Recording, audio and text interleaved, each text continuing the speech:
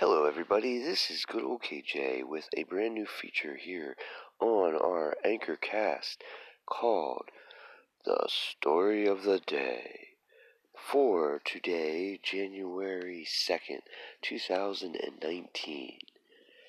Now I'm sad to say that our very first story of the day could only be one thing: the passing of Mean Gene Okerlund. Very sad to hear this news this afternoon. Mean Gene was, to me, like many, many people, the soundtrack to WWE growing up. Him and Bobby Heenan, Mean Gene in the back interviewing Hulk Hogan, and, what you gonna do, brother?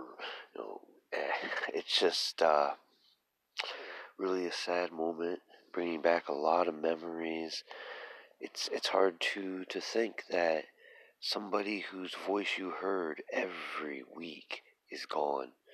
So we definitely want to take a moment to remember Mean Gene, not just his work in the WWF, but also in WCW. He was a big part of the Monday Night Wars, and then continued on after that and worked for WWE Network. So his voice has been heard by this generation of wrestling fans as well.